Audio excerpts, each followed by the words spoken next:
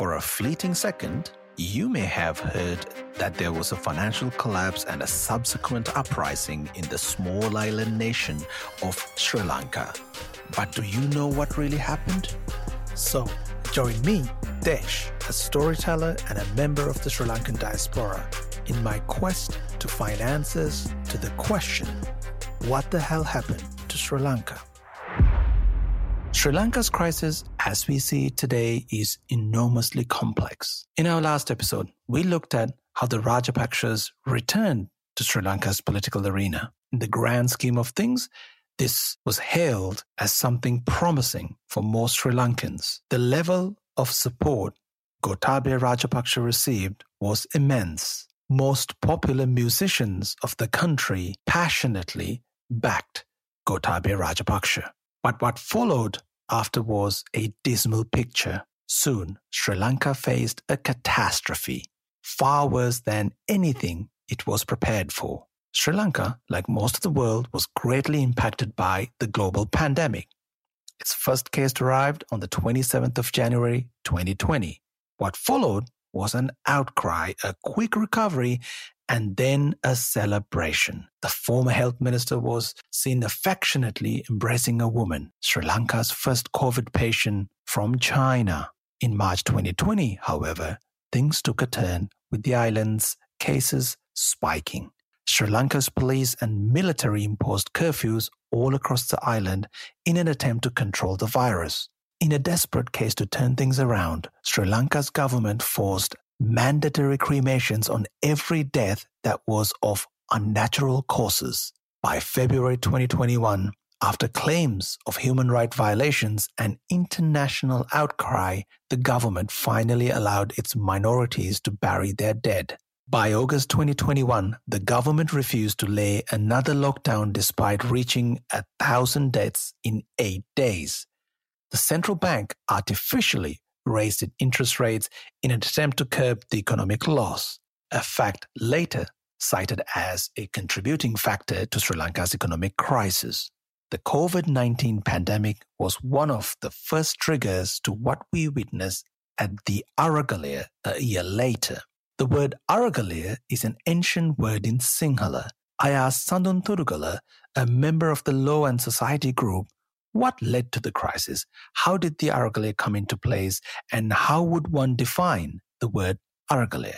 Actually, there's no exact word for Aragalaya. I think struggle is okay, but normally we use Aragalaya when we use English also, because Aragalaya is a bit more than struggle. So it is a bit more than that. As you know, so after COVID and everything, so by the first, let's say towards the end of last year and at the beginning of this year, we as a country have started to see the this massive economic crisis that we are going to face. No? So I think the sad part of it, we all knew that's coming. I think government, state and everyone knew that this is coming, and a lot of international financial institutions and everyone has been warning about us about the unsustainability of our foreign debts and our flaws in our economic management policies and everything. But the government, especially the Rajapaksa, the Gotabaya Rajapaksa government, it was in a way arrogant in a way, and so stubborn that were always refusing what the warning signals that's been given, and they had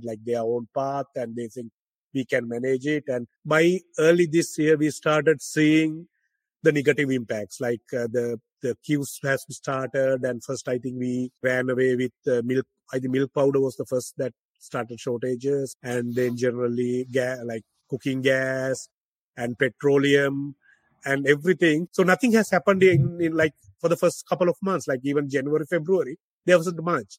And then we saw smaller initiatives coming up. For example, one of the first things came up in Kohuwala, in Nugegoda Junction, few young people started a candle vigil.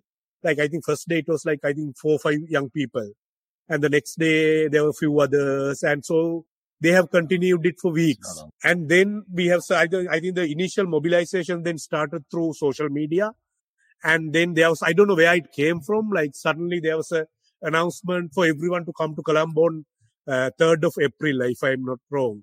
3rd of April, there was a general announcement. So people will start saying, so we had enough of this smaller struggle. So we should have a big one, everyone should come to Colombo on 3rd of April. And then government started get worried. And then they declare curfew on 3rd of April. And then they declared emergency regulation. So that kind of increased the anger among the people. Then after they removed the curfew on 4th of April. And then we have seen massive gatherings of people in various cities. I think people were ready to take that risk. And on 9th of April, they all came to Golface. So it was like around, I think the government says it's 50,000, but like I was there and my calculation was about 100 to 200,000 people throughout the day. In my life, that was like the most beautiful thing has happened in this country. Like people from various walks of the country, from rich to the poor, children, women, men, like clergy, monks, and everyone came to Golface and everyone had a message. Social media played an important role in culmination of the Aragalaya. Much of its mobilization happened online through Facebook, Instagram, WhatsApp, and other groups online.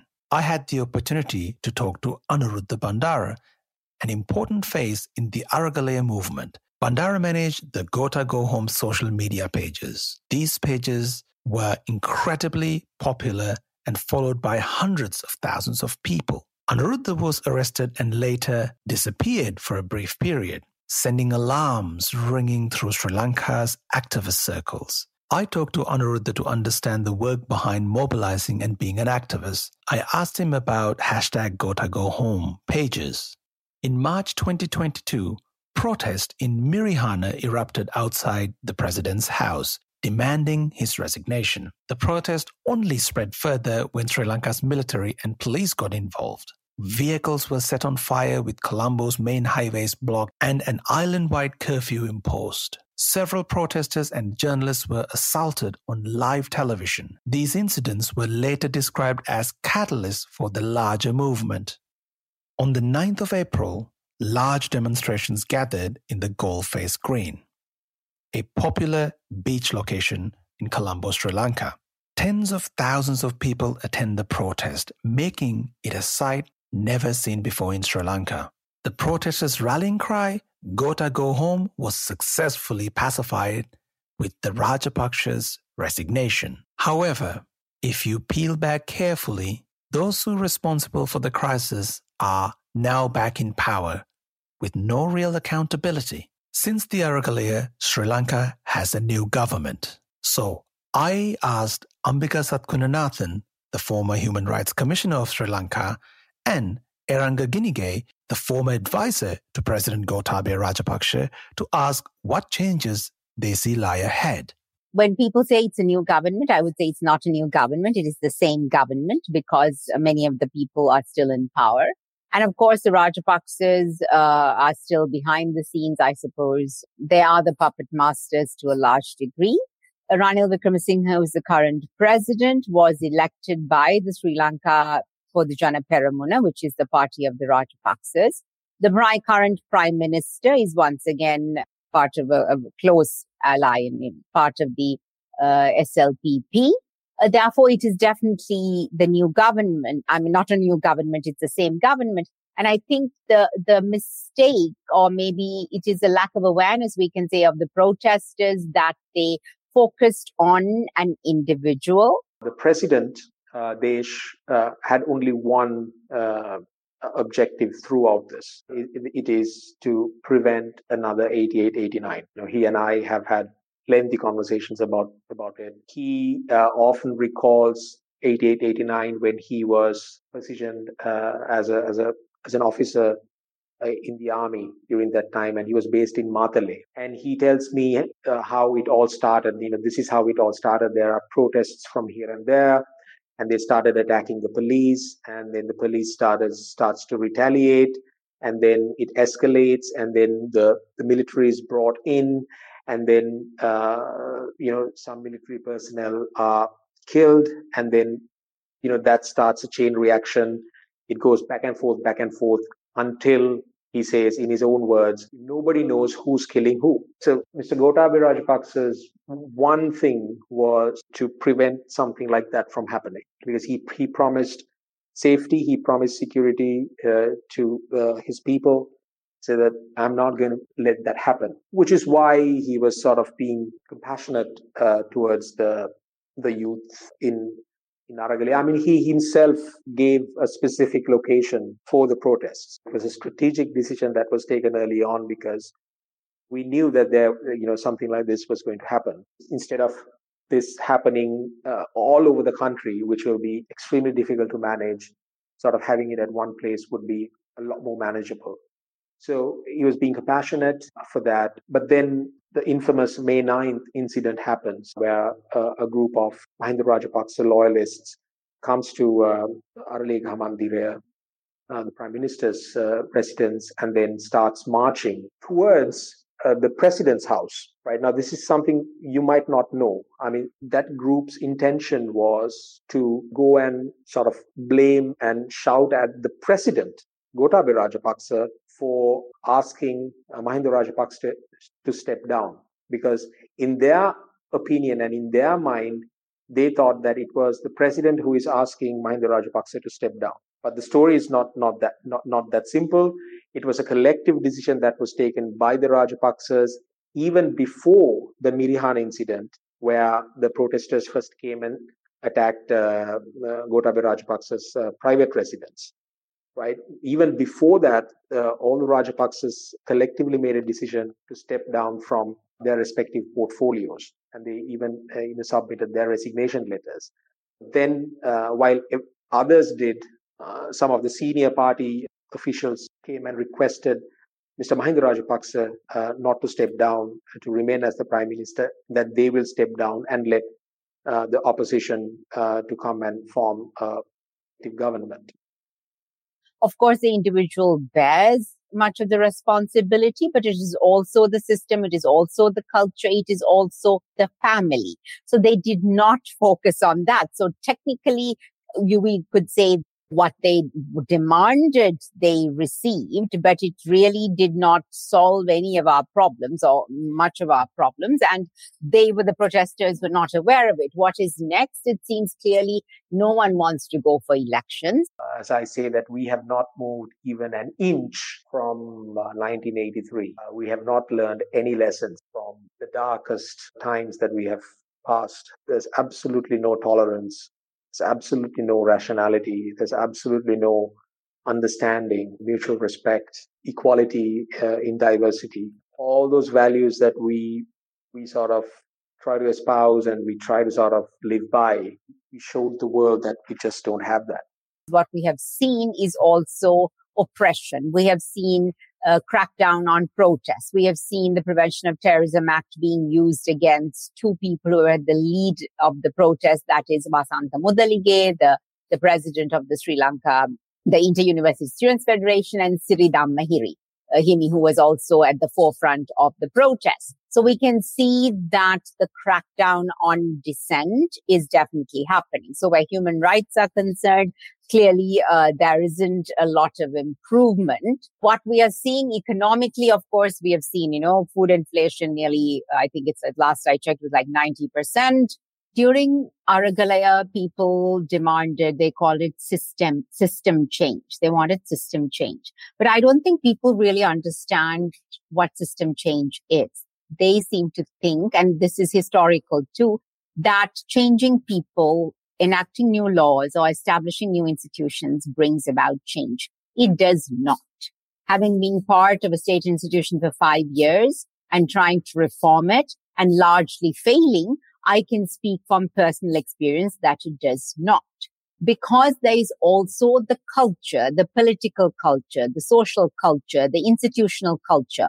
While you have these laws, there are also informal practices and processes that have become so ingrained and sometimes take precedence over the formal, the official, the legal. So you need to acknowledge all that and do the hard work in raising the awareness, in changing conversations, changing mindsets, mobilizing people. But many do not want to do that because that is long-term. It's resource, time, energy intensive. It is difficult. You will be faced with hostility. It is far easier to enact a law or to set up an institution and say, okay, we've got a women's commission now, women's rights protected, tick the box. Really not going to help. Having another commission is really not going to help women's rights because you know what? Patriarchy is ingrained, and setting up a separate institution is not going to help tackle, because the processes and systems themselves tend to be patriarchal and sexist in the state structure. So therefore, that is just one example. Therefore, I think when we say system change, it is important to undertake an analysis that takes all these, socio-political, economic, psychological aspects into account, and not look at it as a technical, positivist, legal way of solving the problem, because really there's only so much you can do with that. But Rai Kelly Baltasar, a new up-and-coming face in Sri Lankan politics, and Sarla Emmanuel, the researcher from Batticaloa we spoke in an earlier episode, are optimistic and believe true power is still vested in the people. So I think the premise that the Aragalaya got what it set out to, what it asked for, that very premise is kind of incorrect. I know there was a slogan saying "Gota go home," but that was an indication in some sense, or at least it was symbolic of. I mean, yes, it was Gota go home, Mahinda go home, but that was symbolic of a structure and not just a person. So Ranil Rajapaksa is only an extension of the Rajapaksa family. So in no way has the Aragalaya really ended. And this is something that we say quite often. I said just today also, the Aragalaya, the struggle hasn't changed. If we still can't manage to feed our children, if we're still struggling for absolute basics, if we still have no access to education the way in which our children should have access, right? This is a struggle.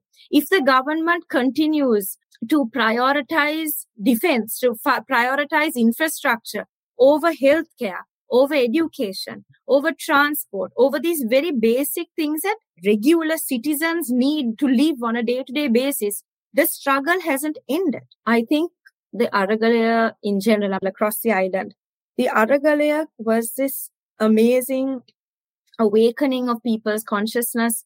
It was an awakening of the youth of this country. Also, a lot of women there, they started getting involved in politics in a way in which we hadn't seen before.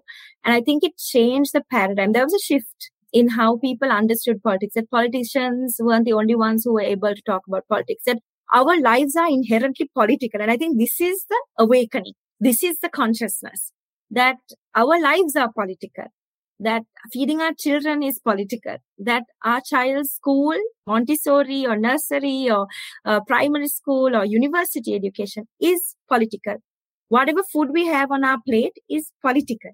And I think this understanding that these things are so political is what's changed. I think some forms have worked in some places or have failed in some places. And there's been so much creativity in the forms of resistance. And that is also something that's going to live on. So there's already so much rich resources of resistance that's there, which can't be taken away, right? So those are ways in which we will have to sustain movements. When I say different forms, for me personally, we need to also evolve. We need to also change. We are against a very, very, very powerful state, militarized state with legal, weapons that they're using. Like you said, there's so many arrests. The same Prevention of Terrorism Act, which was used in the 70s, 80s, 90s, is still being used. So we also need to think of other ways of continuing the struggle without always going head on with this kind of, machine and then getting crushed. But that requires lots of conversations among different movements, different struggles in different parts of the country, which we haven't done enough. And I think that's something we need to slow down and start doing, to imagine what we want, right?